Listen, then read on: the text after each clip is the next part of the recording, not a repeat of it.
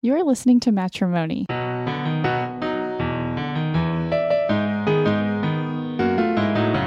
Kelsey. And I'm Chris. This show is about our marriage, our money, and the stuff that matters.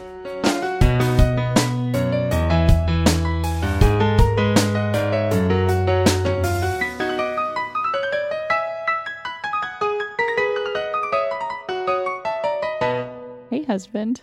¿Qué pasa? Cheers. We're drinking our new favorite beverage, sipping chocolate from Trader Joe's. It's not hot cocoa. No, it's not Somehow. hot cocoa. We haven't quite determined why it's not. It has more fiber. There you go. Chris examined the nutrition label. It's from Trader Joe's. It was a tip from a colleague. Anyway, so yes, we're both enjoying cups of that. Oh, it's delicious. You should definitely drink some. It's pretty cozy. Sorry, we can't share it with you. Today, we are introducing a new occasional segment called Article Club, where we'll chat about an article that we found interesting or maybe one that a listener had shared with us. We love getting emails with articles that you guys find interesting. And today, we're discussing a recent article from the New York Times on the question of what is enough. But first, let's kind of catch up on life and money at the Hi-Fi house. Yeah, how's life? How's life? Life is good. Busy. I mean, been saying that a lot. I think last night was when we first had our first taste of sipping chocolate, and it was actually the only night I can remember in recent weeks, maybe months, that we actually both sat down and just read books and drank this and sat by our Christmas tree. It was so nice. I want more of that in my life. How do we do that? How do we do that? So I guess this is kind of going to come into our discussion. I think I want to do a discussion with you about like our goals of 2017. Now, Chris is not even looking at me. He's just like only has eyes for his mug of sipping chocolate. I found such solace in this sipping chocolate. Anyway, but I feel like I want to talk more about that in our episode, maybe at the beginning of 2017 about, I've been thinking, I guess, about trying to... It's made a really crazy gulp sound. Did you hear that? No, I didn't. Okay. Try to keep those to yourself, please. I guess I've been thinking I want to work ahead more, like do stuff earlier. And I think maybe I talked about that last time, but this week I worked every night after bedtime. And maybe it's that I'm just trying now to get more ahead. So then maybe this coming week will be better because I got some stuff done this past week that then I won't have to do this coming week. Maybe. I don't know. But suddenly I was like, wait, I thought I was doing a new plan. And yet here I am. So you don't want to do less. You want to do more faster. I want to do the same amount. No, it's like the same amount of stuff. But I feel like if I could be smarter or more strategic about when I do it, like I'm even thinking about like with our podcast and with my other podcasts, like doing, instead of recording every other week, could I record twice in a week and then have like 2 weeks off or something, like it's the same amount of stuff. Somehow I'm convinced that I can find the time. I'm not skeptical. It's like Hermione with the time turner. That's what I'm going to do here. Well, that sounds reasonable. That worked out great for her. They did save the hippogriff. That's true. So, and Sirius I don't know Black. how that bears on our situation. It's really, really relevant. But I also wanted to say that in the midst of like, there is a lot of busyness, but I've just been enjoying the holidays so much. December, it's just my favorite. It's my favorite because of the holidays, and it's my favorite just in Arizona. The weather is amazing. You can just be outside all day long. Like it's cold in the mornings, but then in the afternoon, it's like long sleeves or short sleeves and pants. The boys can play outside. Which they did all day today. Yeah, and they're getting to the age where they can play like kind of independently or will kind of play together for longer and longer stretches of time. I love it so much. It was awesome. Yeah. So but I also wanted to say, stop. Oh. I'm talking. I also wanted to say, even with that, and like on top of the work that we're doing all the time and stuff lately, it's also just like a busy time of year, like just all the social engagements. It's like fun stuff, but suddenly it just like piles up, like parties and family get-togethers and office parties, and man, it's really hard. And I know. All I want to do is sit here and sip my sipping chocolate. I know. And I like haven't found very many things, if at all, to say no to. So I don't know if next year we need to like be prepared to say no to things, or we just need kind to of piss embrace some of it. our friends off Maybe throughout so. the year so that they don't invite us Now to we things have at too the many end of next friends. year. Yeah. We're far too popular. Okay. Anyway, that's what I'm kind of thinking about. So Yeah. what do you have to share? Well, not to bring you down. But you're out of your sipping chocolate? Yeah, that's a bummer. No, I'm going to talk about money now. All right, I'm ready.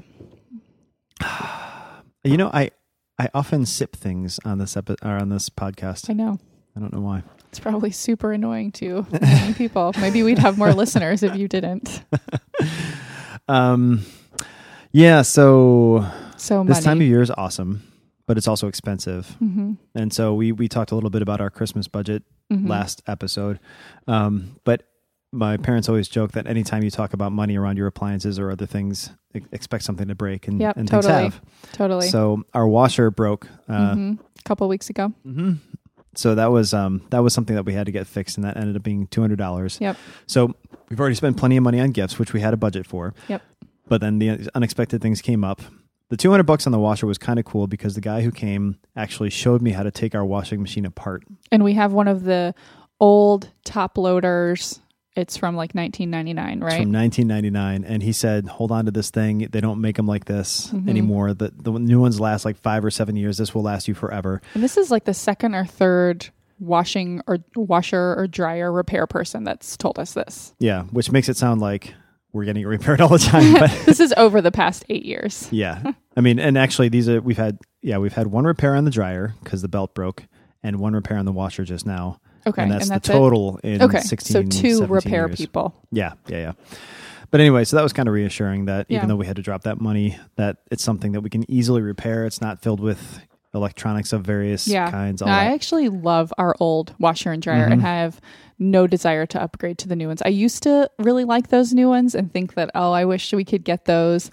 But now I just love that they're just going to last forever. And yes, it could be using less water and be a bit more efficient, but I think that, I haven't like seen the numbers comparison. I don't think that like that's making us like a crazy wasteful household. No. Especially when the other ones, like you said, you would need to buy new ones maybe every 5 to 7 years. Right. And these, we are already way below average when it comes to energy usage. And I think probably about average due to water or on water usage, and we have a lawn. So we're going to, once we get rid of that, we'll be below average. So it's not our washer and dryer that we should worry about. Anyway, we had to spend money on that. Then we brought our car in to get a oil change. Yep. And what ended up happening, as is always the case, is they found other things. And I just throw money at the dealership because I want them to fix anything they tell me is remotely broken. Because I just figure even if we're dropping $400, which we did this last trip, it's still much cheaper than, maintaining a second car. Yeah. So anyway, and we really are interested in keeping that car tip top. Like we are all about, replacing things and doing those services early rather than we don't want to wait for something to break, which I think is how I used to drive cars. But since this is our only car and so. And I don't think we've had a major repair on it this year. I don't think so. We'd have to go back and check the records. I think last year we spent less than $3,000 total on transportation. So we spend way low money on it. And I think this was maybe our only repair this year. So we may even come in lower than last year. So it's worth it to me to spend that kind of money. We had to replace a headlamp, and that's, that's important anyway. And some other things. So anyway, we spent some money there. And the tires. And then the tires came up. So we needed new tires. That was $500. So just like that, we had like $1,000 just like that out the door on top of the money we just spent on Christmas gifts. And we still have to do the gutters on the house. Yeah. So it's crazy how that kind of stuff comes up, and it feels so frustrating. I mean, I feel very good that we can actually handle all these things. Thank goodness so we have the money in reserves to do it. What it messes up is our savings, and in the grand scheme of things, that is a very privileged place to be. Yeah. But it just feels frustrating in terms of, I feel like we'll read these blogs of people that are being super frugal and super crazy with their savings, and I don't feel like I don't read them super closely, but I'm just like, where do these weeks or months come up for them? It always seems like, it's just like, man, because I mean, we could have put off the tires for a little bit, but they're like at the place where it's like, okay, it's not super dangerous, but it's time to replace your tires, like kind of dangerous. I mean, we could drive them until they were really worn down. We wouldn't do that. I don't know. It's just like these big, kind of expensive things. And it's like, okay, well, tell me where we couldn't spend the money, I guess. I know. Yeah, it's tough. And it's more so it's tough that all these things happened all at once. Yes. So, and on top of spending a lot of money on gifts. Yeah. So it all kind of came together. Yeah. So it's no big deal. Like I said, we had the money to cover these things, and it just means that we take a hit in how we start our savings off into the next year, which is a bummer, but we'll have to think about what our goals are there. Yeah. We're going to have a sit down planning, like kind of goals and financial meeting later this month when we're both off work, which I'm really looking forward to. Yeah. But anyway, we're still in good shape. We still hit our savings goals. So on our last episode of the year, we'll talk through our savings and spending and all that stuff. Yeah. Okay. All right. Let's move on to Article Club. So we came across an article in the New York Times, and like you said, it was about how much is enough, and sort of the qualitative philosophical question, how much is enough? And we'll link to this in our show notes. The full title is One Money Question to Rule Them All, How Much is Enough? And it's by Ron Lieber. And I think that he's also the author of The Opposite of Spoiled. I hope I'm right on this, which is a book that I had mentioned in a previous episode talking about teaching kids about money, because his book, The Opposite of Spoiled, is all about teaching kids about money and teaching them like good financial responsibility at an early age. So, yeah. And this was cool because the article gets at, I think, what is just fundamental about not just money, but life. Like what are you actually seeking? What are your goals? What's important? Yeah. And so it runs through, to give a quick synopsis, it runs through some of the basic issues you see in articles like this, where first it's a little bit about what do you have an awareness of how you spend, what you're spending on and how much. And in essence, is this what you want to be spending on, or are you just kind of spending thoughtlessly? So how do you get your mind around that? And then it gets a little bit into what maybe drives us to spend in ways we wouldn't necessarily choose on our own. In other words, keeping up with the Joneses kind of thing, like seeing other people spend in different ways that make you envious. And he talks about social media and how people's images are curated in such a way to seem make you always want a little bit more, and what you see on TV and all that BS. I go through that. Then he finally gets kind of into some definitions of what might be enough. And he talks to some people about this. And one definition mentioned in the article is that, quote, enough is having everything you need and want without being overburdened or indulging in excess. Another idea was, whatever it is that gets you closer to enough might be what takes you one step closer to joy. So there's still vague notions of what's enough, but I thought it'd be fun to talk about what we think is enough from our perspective. And then we'll also offer some thoughts on how to actually operationalize that to make it quantitative as well as qualitative. So I think that first definition, I think, is what, when I read that, felt like, I think that's kind of like what I would have in my mind. I would say for me, enough would be being able to comfortably afford everything we need and some of what we want, specifically being able to save to provide for our retirement and to send both of our boys to college. And I think too, part of that, as I thought more about it, it's to like, to have enough, but not so much that I take things for granted. I really try not to take things for granted. I know that I do in my life because I know that we live a privileged life and a very comfortable life. And so, of course, I think that is just part of it. But I try to be conscious of that. And I think that ultimately that does bring me more joy in things because I can't make all the updates around the house that I want to, that when something that's like a $40 mirror, I still am getting so much joy out of every time that I see it, because that was something that I wanted for a long time. And then when we got it, so it's like, it is a good perspective to remember, because then instead of dwelling on the like, I can't afford this or, whatever it is, it just kind of reminds you like, well, if that is a priority, you can make it a priority to save for that or whatever. And when you get it, it'll probably bring you a lot more joy than if it was just like no big deal to buy it.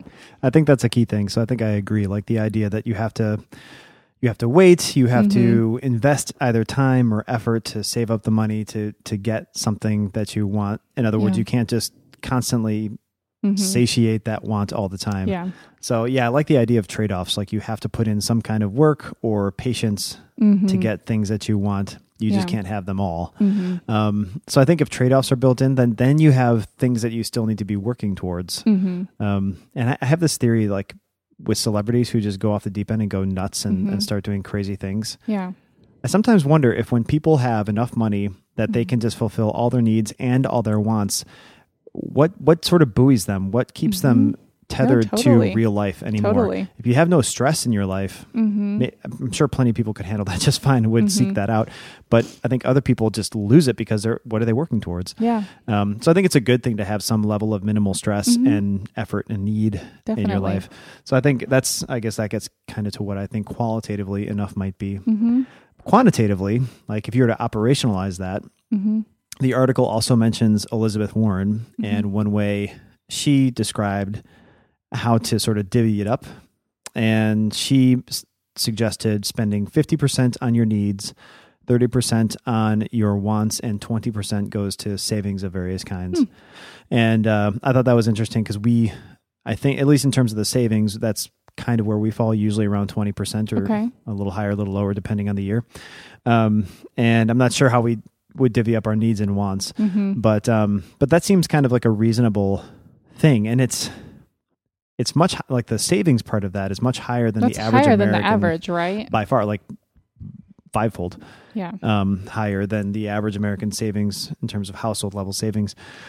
But that should be, I think that's a good place to say that should be about normal, Yeah. 50% on needs, 30% on wants. So you're not just blowing all your money, and 20% goes to, sort of secure your financial future. Yeah. It could just be a nice kind of like benchmark or check. And, like we probably mentioned just about every episode, but using some kind of, tool or app to track your spending can make doing something like that pretty easy, where you could just, then just pull together your, mortgage or rent, your utilities, your groceries, easily, quickly categorize some things and just kind of get a rough estimate of maybe where your estimates fall. And then, if it's kind of in line, that's awesome. If it's not, then gives a great starting place for making some changes or just kind of thinking about it. I thought that just this article, I love reading stuff like this because just so much in our culture and what we read is either overtly or subtly giving you that feeling of like wanting more, not having enough. Other people have it better. Other people have more than you. And so when I read things like this, it just kind of like centers me or just grounds me, I think, some. And it kind of feels like it pulls back that curtain and just reminds you that everyone has stresses, and everyone, the people that you're maybe feeling envious of, those people are looking to other people and feeling envious of them. And, I also try to think of too, someone who might have all the material possessions that you want, you have no idea what the situations are in the relationships in their life, maybe the health in their life. I mean, things that we're so fortunate to have like good fortune in those areas, and you just never ever know. And so I think that's the thing. Like, I think that's a really key point, actually. So the whole keeping up with the Joneses thing, so this is my theory. This is something I've been thinking about for the past couple of days. The Joneses don't exist.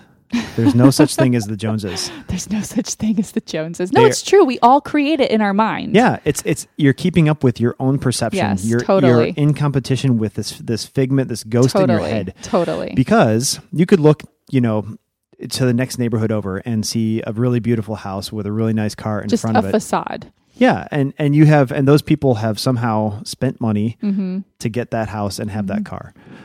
The thing is, you don't know if they make more or less than you. Right. You don't know how much they leverage their future dollars to do that. I mean, they could be totally well off and they pulled it off, but you have no clue.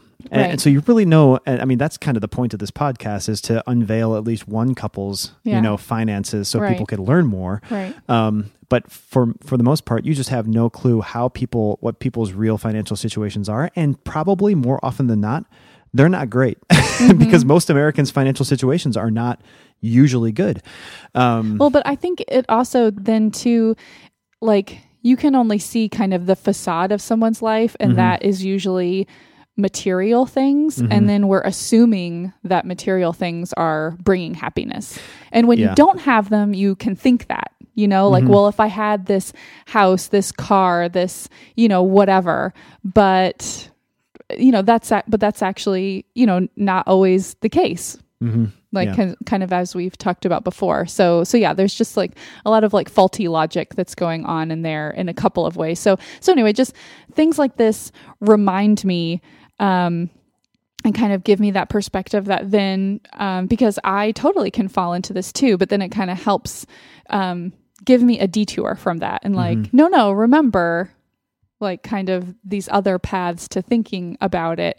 And it's not that I want to be disparaging of anyone else that seems like they might be in a better financial situation or whatever, but it's just more that I don't want to waste time comparing. Like, I want to have happiness for other people in their situations and hope that they're doing the best they can and making the best choices for them. And then I just want to focus on us and be appreciative of the situation that we're in.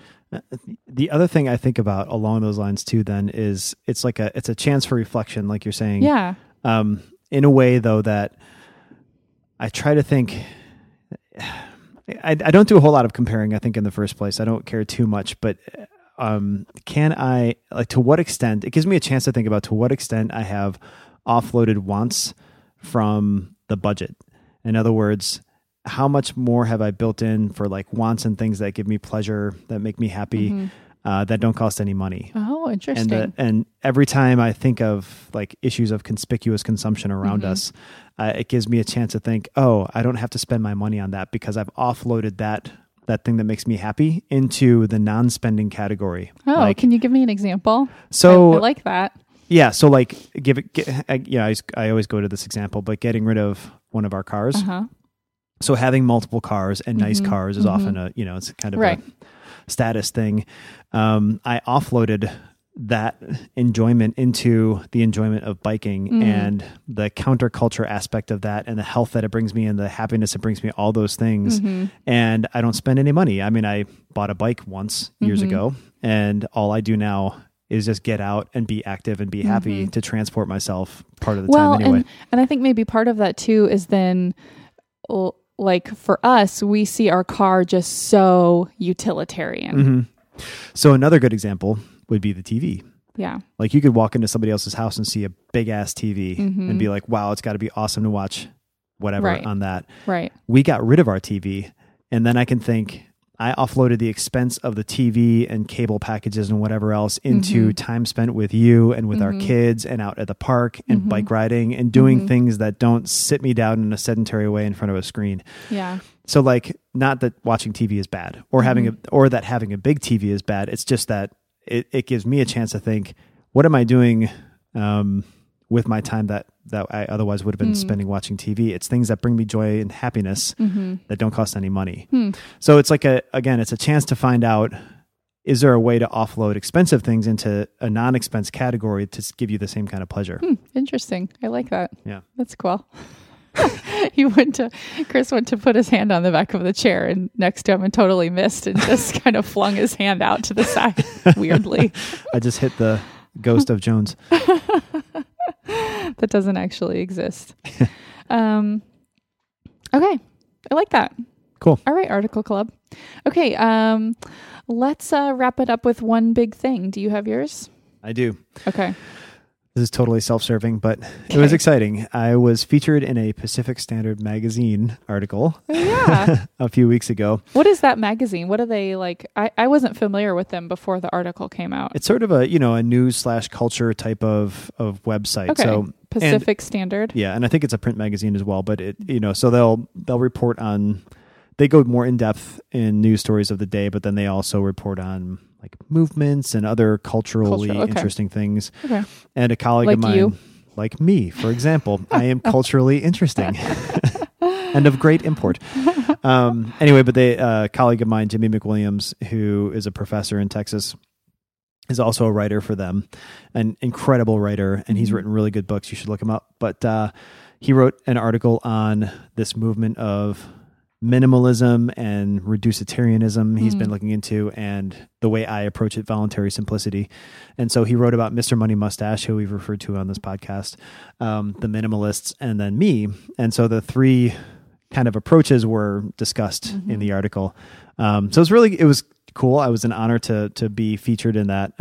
And so I'll link to that if you care to read about it. But it gives you kind of an entree into these various perspectives on a lot of the stuff we talk about on this podcast. Yeah, it was a really cool article. It made me so proud to read it. And he just, he's a colleague of yours. And it was just, it was so well-deserved for you to be featured. And I just feel like he did such a good job doing that too. He wrote very kindly about you, which is, so deserved, not as if he was saying anything that wasn't true, but it was just really cool that it wasn't just like a couple line reference to you. It was like, several references throughout it about lifestyle. There was even a little infographic about things that you couldn't live without. It was really cool. Yeah. It was really cool. I've never been infographicized before.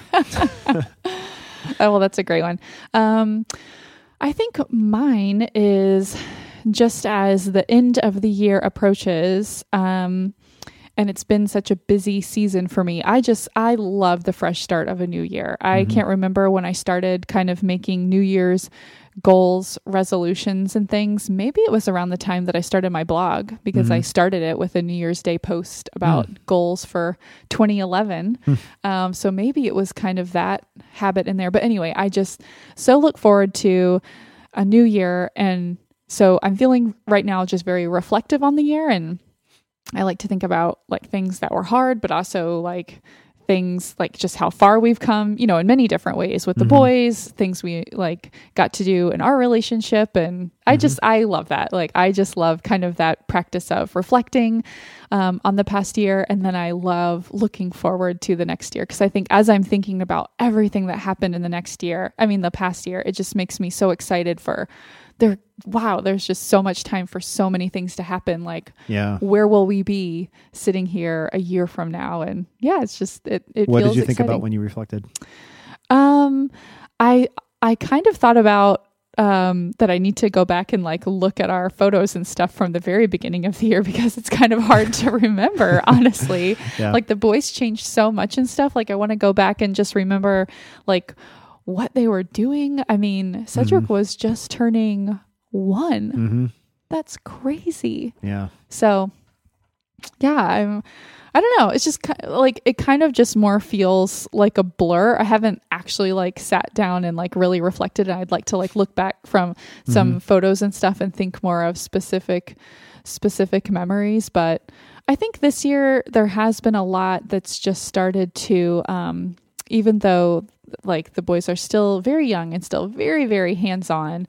We weren't sitting at the dinner table together as a family at all. because Cedric was sitting in a high chair at the beginning of the year, and now we regularly sit at the table. And so even just kind of thinking about that and what all is involved in that, is just interesting. And then it's exciting. Then that makes me excited to think about where we could be a year from now, because dinner is still often very stressful in terms of like rejecting food and throwing food and all that stuff. And banging plates and dishes and overturning plates and dishes. Yes. So anyway, just reflecting on the past year and looking forward to the next one. And I'd love to, maybe our next episode, we could do kind of like a reflecting on 2016, like how we did on our budget goals and things like that, and all else that happened. And then in the first episode of the new year, looking forward to 2017. So cool. We will plan those out. All right. Okay. So, you can find show notes and links for everything that we mentioned, including, the New York Times article that we discussed. And more importantly, the article that Chris is featured in. More importantly. You can find that at loveandmatrimony, MONEY.com. And we love to get your emails at heymatrimony@gmail.com. The Joneses, don't believe the hype. And remember to love your honey, not your money.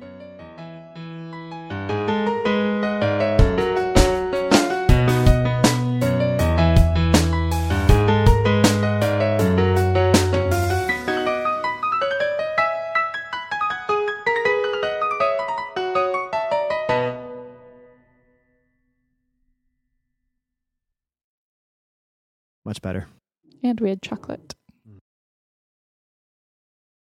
Your hair is a little tousled. It's your bedtime hair. Okay.